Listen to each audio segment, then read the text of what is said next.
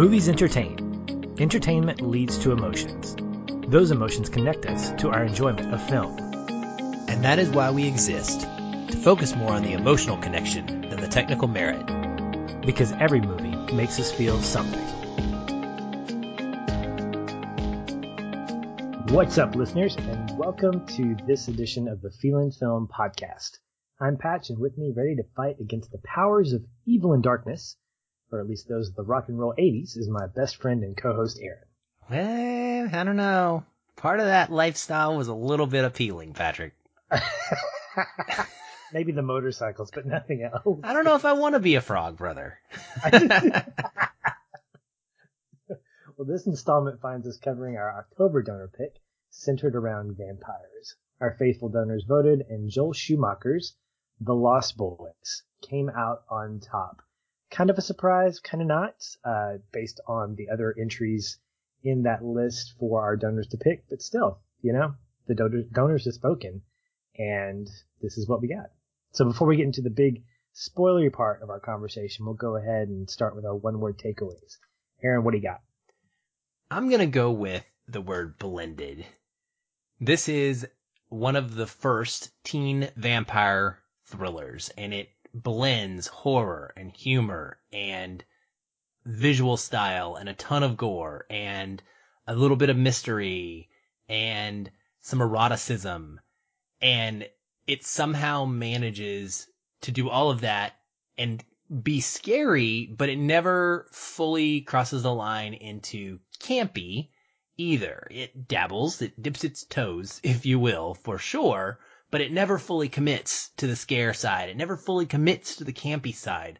And it ends up in this mixture that is fairly unique at the time, especially. And so I think it's a nice balance of genres. And I think that because of that, it appeals to a wide range of tastes for movie-going folks. It's dripping with that sexy style, like I mentioned. It's got reserved bursts of gory violence, but it's got awesome dialogue along the way, even when it is campy. And it's got this childlike adventureness to it that I liken to the Goonies, which makes sense considering that Richard Donner was originally going to direct this, and that was the direction he was going to go. And then it's mixed with this more adult and carnal rawness of vampirism that we would see in something like From Dusk Till Dawn, which is exactly the angle that Joel Schumacher brought to this when he came on and took over the directing chair. So it's fun, not too frightening, and the lines are delivered with impeccable timing. And frankly, I found it to have extremely little deeper substance this time around when it comes to any sort of relationship development, but it is cool, Patrick. It is oh so cool and so much fun.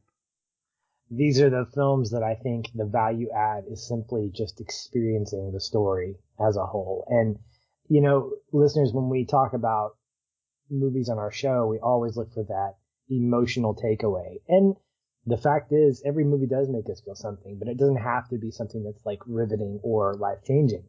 We'd love it to do that, and we always kind of gravitate towards movies that really do hit us in those emotional feels. But sometimes you can have a film that is purely there for the entertainment factor, which is why we go see movies anyway, to be entertained first and foremost. Education, enlightened, whatever else comes after that, that's just bonus. And The Lost Boys is one of those movies that I think, being Joel Schumacher, entertainment is the primary reason for watching this movie. The word I came away with was excess. And I think when you watch a movie like this, especially in light of other vampire movies in its genre, other horror movies or campy comedy, whatever you're picking up on from your blended one-word takeaway, there's an excess to all of it. I mean, we're talking about big hair 80s, motorcycles, rock and roll, everything that I think would define a portion of the 80s, not my 80s necessarily in terms of what I embrace, but definitely something I recognize. You come away with The Lost Boys, and then you wrap that around a vampire story that feels somewhat kind of tongue-in-cheek at times. It really does feel like a slice of life when it comes to that decade of movies that we saw, like The Goonies or Red Dawn.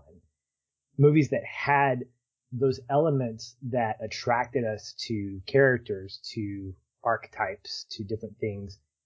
And I think what Joel Schumacher does really well in this movie is he just dives deep into the world of excess. Everything about this movie feels just kind of over the top, but not to a point of being like too much.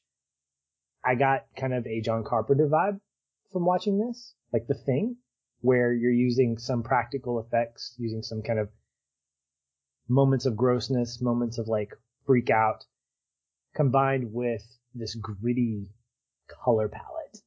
And I remember just thinking, wow, what was this like for me when I watched it the first time or the second or third time? This was clearly a movie that I remember watching growing up.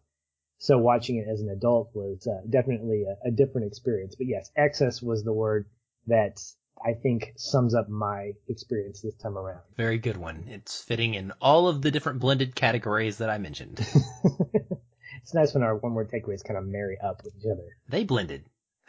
They're excessively blended. Okay, okay. Well, here be our spoiler portion of the show. So, is this a pirate movie now? Are you back in the Goonies? What's going on? Whatever. It could be anything. It's blended, right? It's also close to Halloween, and I think, you have to talk with the pirate at some point during the Halloween season, I guess. I've never heard that in my life, but okay. Whatever. It's just me. I don't. Work with me, Aaron. Work with me. Pirate Day. International Pirate. It's actually Cat Day. There's a lot of international cat days, but today is one of the many national or international cat days. So our cats go. Carry on. Wow. Woo. All right. This is where we talk spoilery stuff about the movie. I'm going off script now. So if you haven't seen the movie, do yourself a favor, block out an hour and a half of your life and check this out. Come back and join the conversation. It's probably going to get crazy, apparently, because we're talking like pirates and cats. Anything goes at this point. All right. What is your history with this film in particular, Aaron? In terms of, was this something you had a rewatch factor when you were growing up? Or was it like one and done? So I love this softball question for the first one. so simple. It's a history question. I don't have to think. No, actually, I did not have a strong history with The Lost Boys. I know The Lost Boys. I've seen The Lost Boys. I'm sure that I've seen it multiple times, at least in pieces, because it has become a cult classic. And it's one of those films that people generally like to talk about being a favorite in a lot of circles, that people will talk about The Princess Bride at times, or Fight Club, and just other certain movies that kind of get brought up. The Lost Boys, especially when you talk about vampires, somebody's going to bring up The Lost Boys.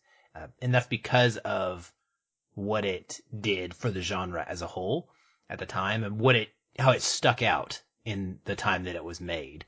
And for me, it wasn't something that I discovered at a young age and was like, this is my vampire movie. I love it. I'm all over this. In fact, I don't think I fell in love with vampire movies for quite a many year until now. I absolutely obsess over them. So it was really not something that I remembered much about. I remembered Kiefer Sutherland and his mullet. I remember the two Coreys because there was a run of movies in the 80s that had the two Coreys, Feldman and Haim. License to Drive is the other one that sticks out big time. I remembered it being a little over the top and hard-edged. I remembered a little bit rock and roll, if you will.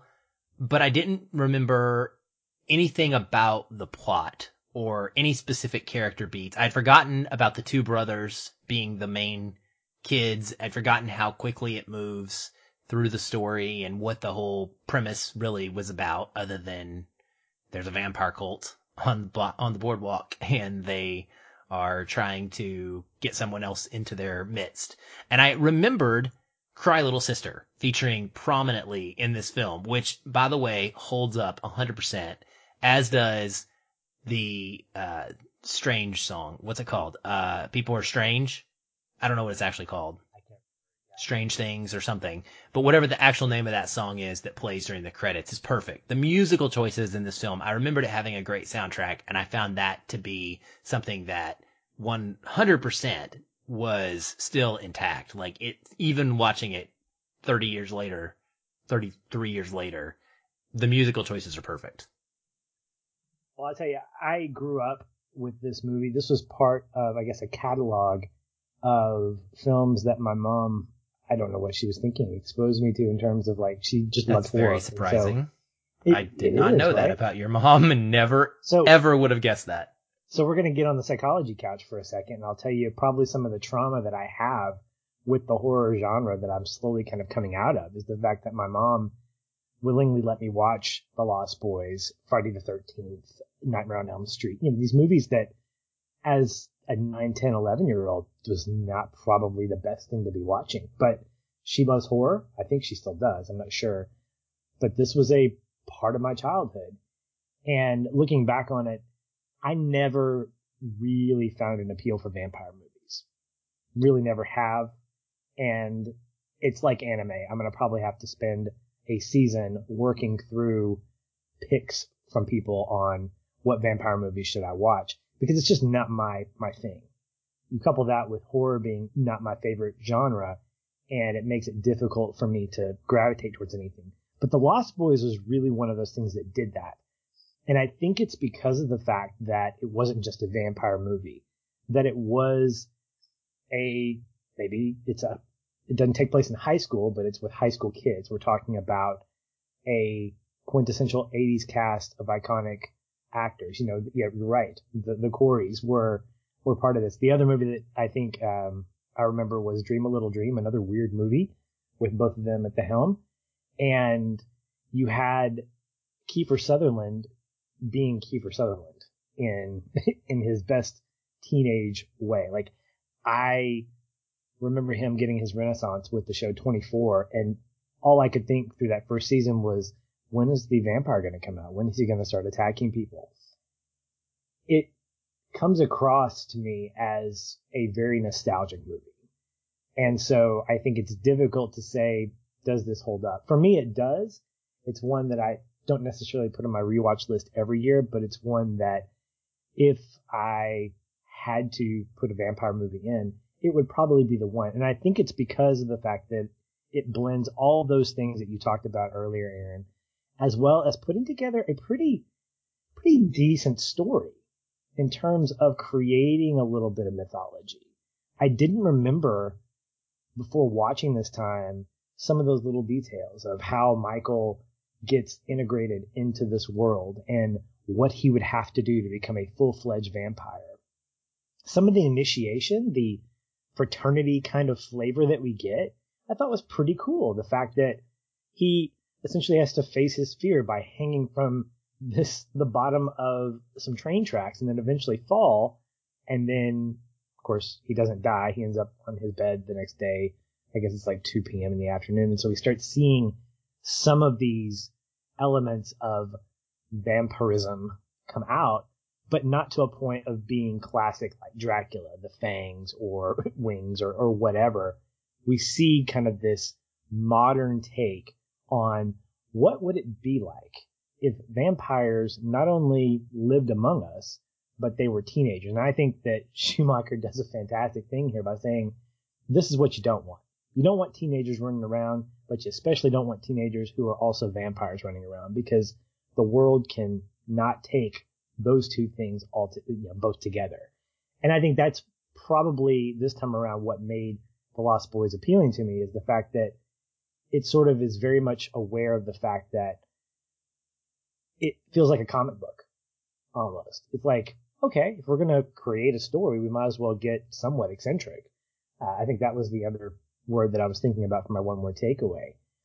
And I think that's what makes The Lost Boys this different kind of vampire movie, is the fact that it plays with some of the traditional elements of the vampire world, but it also intermixes it with this notion that if you put this kind of power in the hands of teenagers, let's see what can happen. Did you pick up on anything like that, or did you see it as kind of standing out among other vampire movies that you've watched?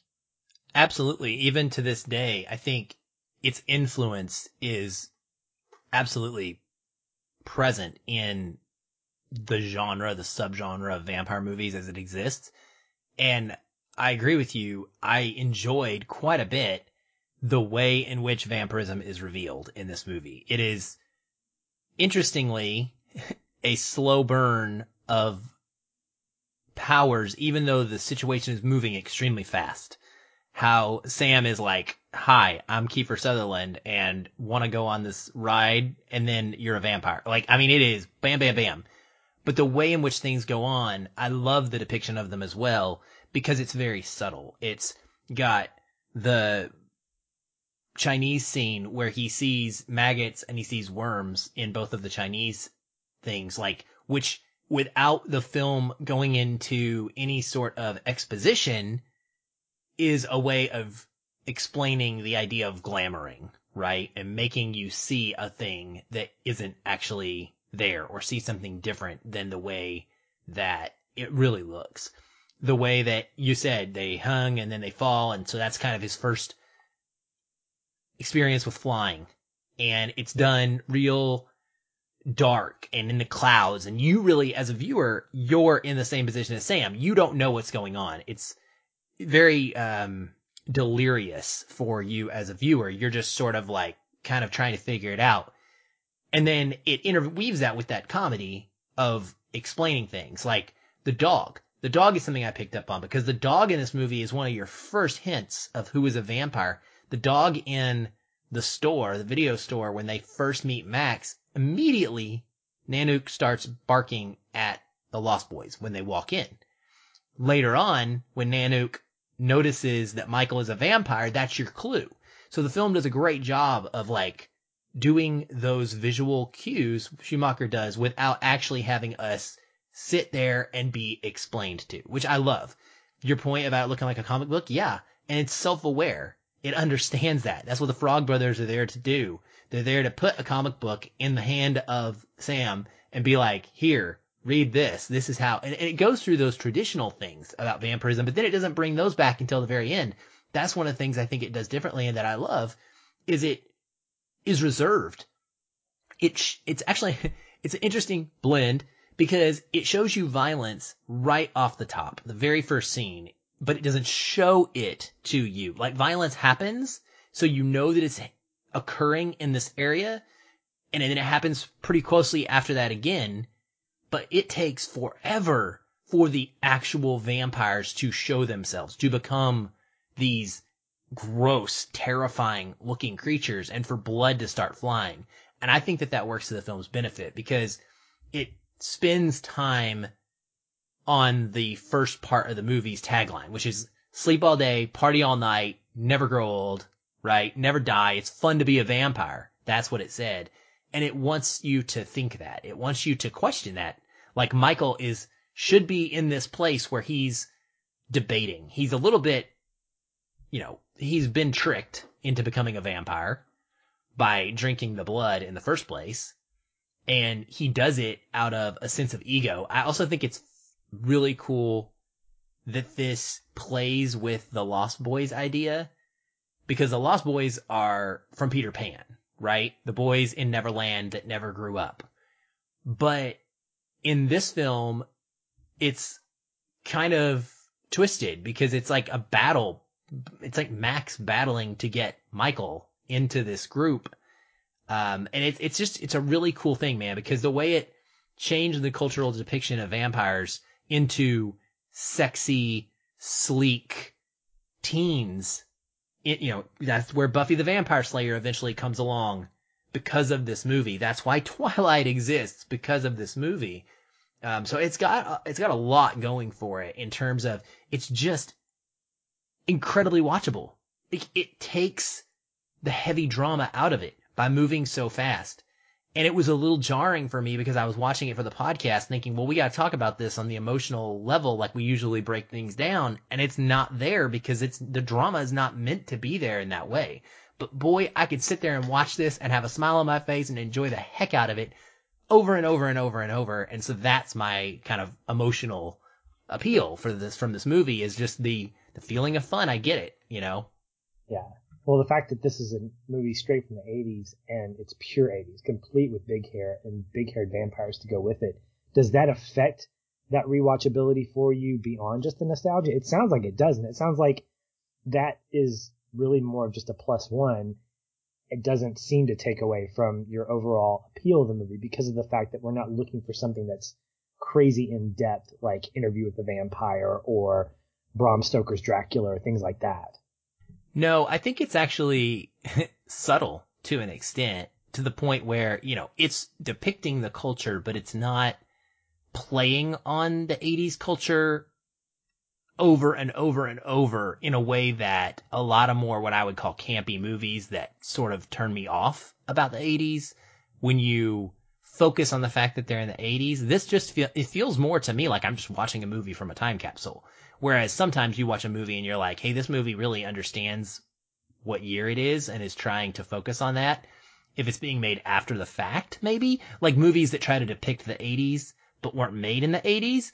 This just felt like, hey, this is what people look like at the time. And yeah, you know what? I'm that guy. I went and Googled the sexy, buffed up, oiled saxophone player to find out who this guy was. He's like a stud saxophone player who was like famous with Tina Turner as a saxophonist and all kinds of stuff. Like those kind of things I think are fun because they're like reference points that no other movie has. And it didn't overstay its welcome for me in the 80s way at all. Like I said, the soundtrack lived up, and that was the most 80s thing about it. I think the time capsule analogy that you gave is spot on because of the fact that it's not trying to be from a certain time period. It's telling a story of vampires living on the boardwalk in a time period that is then. And I think that the same thing could be said if you redid it today. It wouldn't rely on the fact that it's 2020 living in COVID or the late 90s or whenever it would be remade. It's not relying on the time period in order to actually give it value. It's a story that I think could live independently no matter what time period it was because teenagers are always going to be teenagers and vampires as a mythology are very much something that's very familiar to a lot of people. Even if you don't like horror movies or don't like monster movies, you know about Dracula. You know the basic rules about vampires. Right. Well, that's what I'm telling you. Twilight exists because of this movie. Twilight is teenagers who are vampires and they're living it up. They're enjoying the lives as vampires. They play a baseball game where they get to show off their powers and have fun. It's one of my favorite scenes in the first movie. Like, that's where this comes from, right? And it's depicting sort of a similar aesthetic in a way to what it's like to be a teenage vampire in its time, right? In the 2000s versus in the 1980s. And right. That's fine. So yeah, I think it holds up really well. Yeah, I do too. And you're right. The soundtrack is killer. I think it is so memorable. Two things I remember taking away from my watch as a little kid. One, I didn't want to go to state fairs after watching this movie because I was afraid that vampires would come down and attack me late at night, especially if it was at night that I was at the state fair. So always go in the daytime. PSA from your old friend Patch. Also, the thou shalt not kill, that whole thing, that chanting, that whatever you call it, sounded so creepy, and it reminded me a lot of a similar kind of chant from Nightmare on Elm Street. So anytime I hear that, I'm like, oh, it just gives me the creep. So definitely have flashbulb memories of those two types of things. And so anytime the state fair comes around to Arkansas, I'm like, I don't want to go at night. I'm going to stay in the daytime. We'll just go during the day. It's cool. That's hilarious. As we were getting ready for the show, I found this really great article from The Atlantic that was doing kind of a commentary on the movie because it was turning, and this was back in 2017, it was turning 30 years old. Wow, it's crazy. And one of the things that the author points out is the fact that this movie, even though there's not a lot of, quote, substance to it, there are some really cool themes of looking at this idea of family and kinship. Something that, we watch movies like Blended, we watch Step Brothers, all these movies that explore what it's like to have friends as your family, friends of the family that you choose, that kind of thing.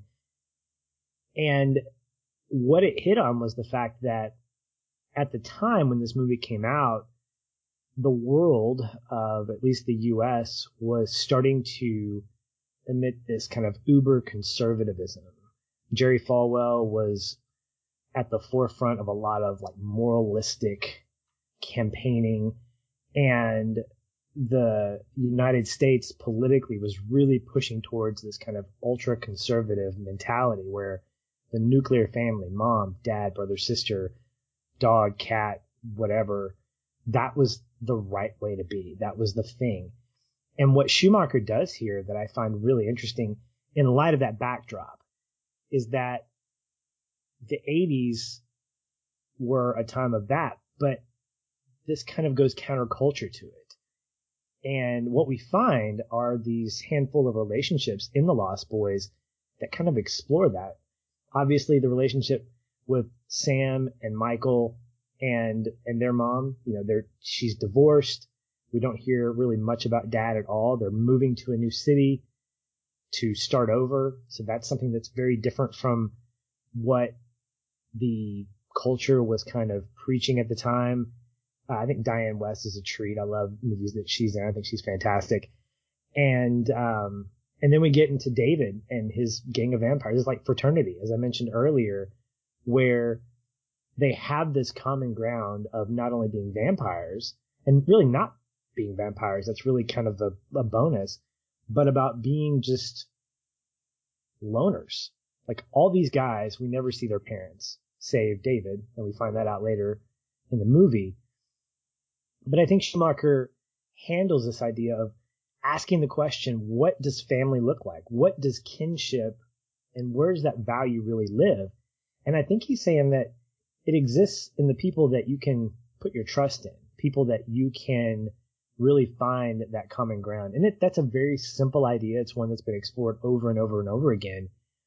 But I find it interesting that this movie and these ideas started coming around at the height of a decade where the United States was really pushing, look, if you don't have two parents, you're probably going to fail. And you really don't know what family's like unless you have this nuclear family intact. And I thought this is an interesting way to look at it.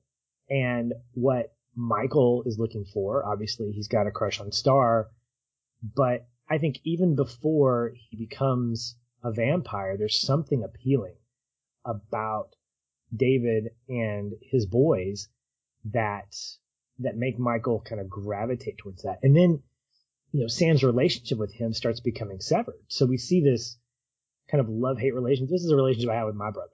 He was 4 years older than me. I was never hanging around with him and his friends. I was always that annoying little brother.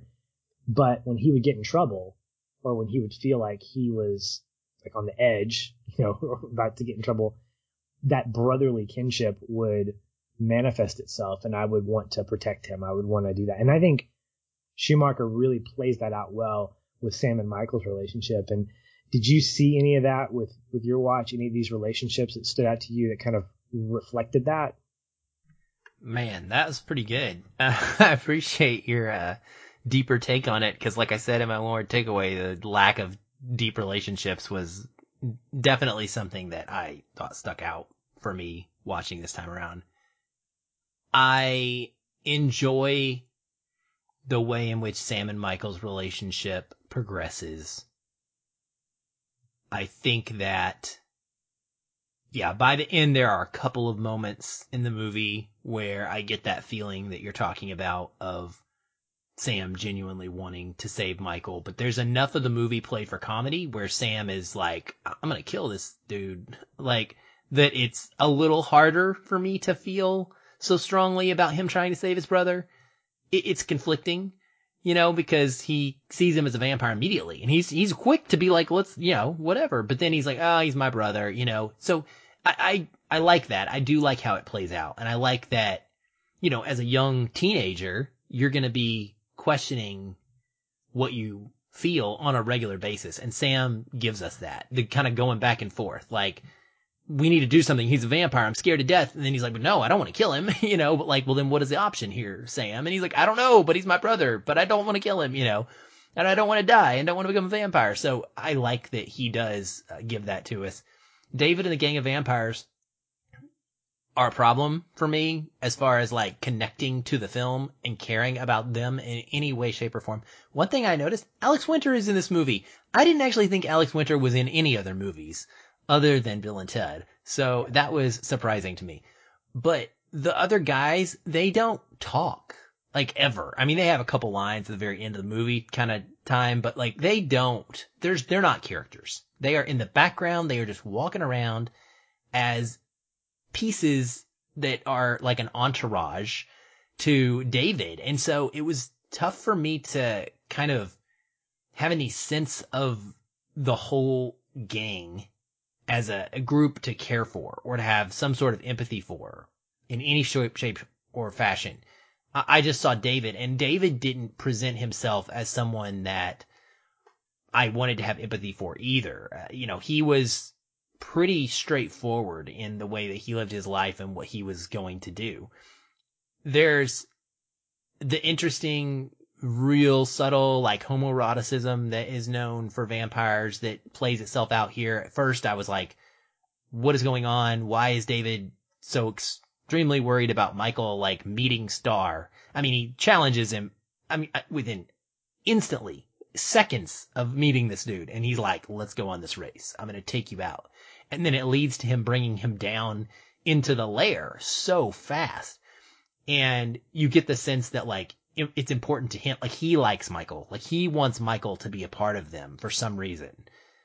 So I find that interesting, but it's not really deeply explored. The Frog Brothers are comedic relief. They're good. They're hilarious. They don't overstay their welcome, thankfully. They very well easily could have done that. I'm glad that they were pulled back a little. I don't know what Feldman is doing with his voice, but it's weird. It's like this. I don't mind it. Like, it's not terrible for me, but it's strange if you've watched any Corey Feldman movies because he's intentionally talking with this low voice. I think it's meant to be the character, right? Like, I think he's intentionally trying to act like this deep, older adult, like, very strong man when he's really a teenage kid in a comic book store who wants to be a vampire killer, and it's cool. So, I didn't get a ton out of the family relationships in this one. It's fun. It's sweet, and it does enough to not be, glossed over in a way that I think would be detrimental to it. But it wasn't something where I walked away thinking about any character and any arc that anybody went on, personally. Well, and I would agree. I think more than anything, it's an observation of what family looks like outside of that nuclear idea that the U.S. was pushing at that time. And again, context matters. I didn't know about this, and that's kind of what this article helped me give that context and appreciate it more. But you're right. We don't spend enough time with any of these characters outside of Sam and Michael, and even them not really that much, to really get a feel for having empathy or having a deeper level of emotional connection with them. That's okay. I think Schumacher is sort of giving us a little bit of a commentary amidst this fast-paced vampire movie. And unfortunately, that's a sacrifice. If he was going to go into more detail, this movie would probably run 2 hours, 20 minutes, 2 hours, 30 minutes, but you'd lose some of that pacing that makes the movie work. It wouldn't be what it is, and it wouldn't be special for what it is if it had that. I mean, that's the fact. Like, I'm not lamenting that it's not there. I'm just echoing the truth that it's not, and that's not what we're meant to experience when we watch this. It's about a different experience. There is one scene that, I'm going to spoil it, I don't have a connecting point. If I was going to have a connecting point, it would be this one moment, but it's not expounded upon in any way, shape, or form. But I wanted to ask you about it, and it's my David moment. David is briefly being pulled out into the sunlight when the boys all attack the lair and they kill some of the vampires. David is pulled out and his hand catches on fire. and he pulls his hand back in and is screaming and is watching it burn and slowly, fade out. And there is a tear that comes down his cheek. And I found that so specific that in that one scene, one thing happens and it's never given any more context. I personally felt that it was David feeling something for the first time and realizing like, oh my gosh, I actually can feel pain. Like I have not experienced this for a while now because I've been this vampire who lives forever and can do whatever he wants and can't be hurt. And here I am like almost like a beautiful thing kind of reaction to like, wow, like I have a feeling, but I don't know. I wondered if you even noted that moment at all. And if you did, what you thought about it. I actually didn't. I did not notice that. And that's okay. I think that you're bringing up a good point that there is something to be said about losing a part of yourself by sacrificing immortality for. And I think that's an idea that I haven't seen explored very much, where maybe I rewatched Death Becomes Her because I guess there's a remake coming out here in the next year or two. But that's something that's explored, which is if you could live forever, is that really a good thing? And what happens to your soul? What happens to your emotional side? Well, you tend to lose that because you aren't able to finalize emotions. When somebody dies, you're not going to follow shortly thereafter. If you've been married to somebody for years and years and years, if you're immortal, life just goes on. And you're not able to, you can grieve, but it's almost like Highlander. You're just kind of like moving on, and you have to find a way to just keep living, but living in a way that's not empty. And I think as a vampire, David probably realized that. I think he said, look, immortality does have a price, that there is a loss of life in a different kind of sense beyond just the physical, because that's obviously not what gets lost because I live forever. Well, one more thing before we actually finish up our conversation, I wanted to talk a little bit about the ending. This is something that I forgot about. And it gets hinted at with the Frog Brothers talking about ways to kill vampires. Well, this is that mythology that Schumacher lays down with his script. They say, in order to de-vampire yourself, if you're a half vampire, you have to kill the head vampire. And then anybody else, in this case, Star and her little brother, I'm guessing? The little kid? I don't know. No freaking clue. I didn't get the impression that they were related. I just thought it was just a little kid that had also gotten captured, and it was one of those, like, save the women and the children scenarios. Okay, well, we'll go. Because they're helpless, and that's how we saw people in the 80s. But when they freak out and they become vampires, you want to just stab them in the heart, which I would have too. Kid scared the crap out of me. The kid was like ready to go. Star was like resisting. The kid was ready to eat. Sorry, he was. He was hungry. So anyway, they lay this kind of mythology down on Sam, and they say, in order to get your brother and Star and this other kid back to normal, you have to kill the head vampire. And so we're led to believe throughout the movie that it's David. And of course, at the end, it's not. In the end, it's actually Max, played by Edward Herrmann, who I just adore. I confess I watched The Gilmore Girls with my wife when we were dating. We finished it after we got married. And the late Edward Herrmann was phenomenal in this. I love him in pretty much most things that I see him in. And to me, that was a big reveal. It was a surprise, having forgotten it. But I love the fact, Aaron, that it goes back to kind of connecting. I wanted us to actually be a family. And it kind of, it's that countercultural idea that here's a guy who is using being a vampire in order to woo this woman and try to create this nuclear family of vampires. And I think it was either Sam or maybe it was one of the Frog Brothers that said, yeah, it's the blood-sucking Brady Bunch that we're going to become, which is a great line. But I wondered, when you saw that twist at the end, did it surprise you? Do you remember it? And does it work to kind of finish off the story? Yes, it works to finish off the story, and it's an interesting point and one of the only kind of through lines of emotional kind of thematic things to think about in the whole movie.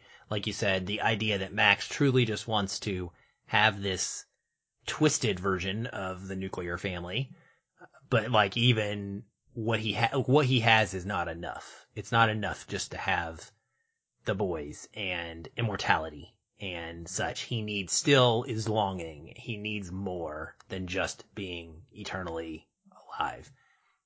It's like the idea that you still need love, right? No matter what, you need the relationship and that type of relationship. So I kind of enjoy that, even though it's not really deeply explored, of course. I don't know that I remembered the twist. It was hard to remember. It was hard to think back and and some movies I'll be rewatching and I won't remember because I haven't seen them in forever what's going to happen. So it feels like I'm exploring or, seeing a twist again for the first time. I don't know if that was the case, would have been the case here, or if it was my brain remembering it. But the thing for me this viewing, after seeing this however many times, was frankly, I feel like the script and the plot and the way the movie presents itself actually makes it really obvious. And I can't walk it back and tell you if that's because I knew the ending subconsciously without even thinking about it or not. But it felt to me, because the Frog Brothers bring it up right off the bat in one of the opening moments right after we meet Max. And then later on, it's kind of mentioned several times, and they even try to like prove that Max isn't the vampire. And so the movie tries to use that, feint to where it's like, oh, he's fine. He had garlic, which is one of the best scenes, by the way. The spaghetti scene's hilarious. And they like, oh, they're wrong. So it must not be him. So that's fun. But I never bought that it wasn't him. Like he was too creepy. He was too aloof and too weird and too not normal. The way he would show up in scenes, it just never sold me on the character not being the lead. It just made more sense to me. And maybe that's, again, it's movie watching brain that is evaluating the movie as I'm watching it instead of just necessarily like seeing it for the first time with fresh eyes. But I'm thinking to myself while I'm watching, well, it's obviously not David. Like, that's too easy. And he's not that kind of a leader. It doesn't feel like he would be. Like, something else has to be there. There has to be another plot point, or the movie's gonna fall apart and be boring in the end. So I always assumed it was Max. And so for me, it doesn't have a huge, like, moment. And it's just kind of like a fun, okay, cool ending with a lot of fun gore and vampire kills, and then it's done. So Okay. that's kind of how it played out for me. But I understand that it might have worked a lot better the first time I saw it. Yeah, and it did for me even the second time. As I got about halfway through it, I realized, okay, yeah, I forgot Max was the guy. And so you're watching this with those rewatchable eyes, and you're right, that spaghetti dinner scene is probably my favorite, because this is exactly what I would act like as a Frog Brother to try to prove someone wrong. Like, I would have no qualms about making my garlic look like Parmesan cheese. I thought that was pretty fantastic.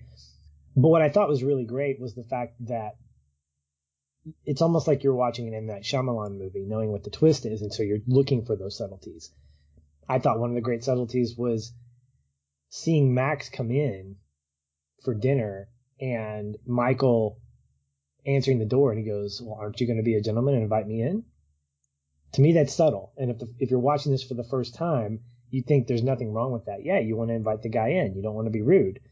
Well, it turns out that's a rule. You never invite a vampire into your house. And I think for me, even knowing that was coming, I thought the setup was pretty well done.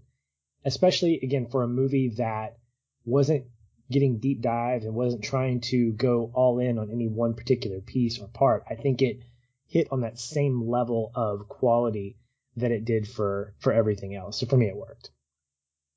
I'm glad. And I think that it's meant to, and I think it's set up at least well enough to do that. And I definitely think it's not the movie, it's me. Yeah, it's you. It's you. Well, something else that's also me, is the fact that we do not have connecting points for this one, obviously. It's okay. And with that wraps up another episode here at Feelin' Film. We'll be heading back to Our Man Superman for some bonus content, so be sure to check that out, donors.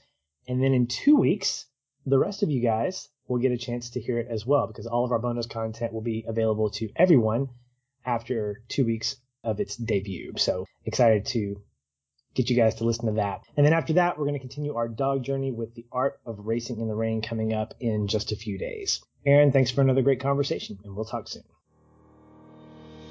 Hey everyone, thanks again for listening. If you enjoy the show, we'd love to hear from you. You can leave us a review on iTunes or wherever you're listening. These help increase visibility for the show and grow our community of listeners like you. We also invite you to connect with us further by joining our ever-growing Facebook discussion group. A link to that is in the show notes, or you can just search on Facebook and find us that way. If you'd like to continue the conversation with me, you can follow the show on Twitter @FeelinFilm, or connect with me in the Facebook group. I'm very active in both places and would love to chat. And if you want to connect with me, you can find me at Shoeless Patch on both Facebook and Twitter. Be sure to tag me in any comments so that I'll be notified and not miss you. Once again, thank you for listening. We'll be back soon. Until then, stay positive. And keep feeling film.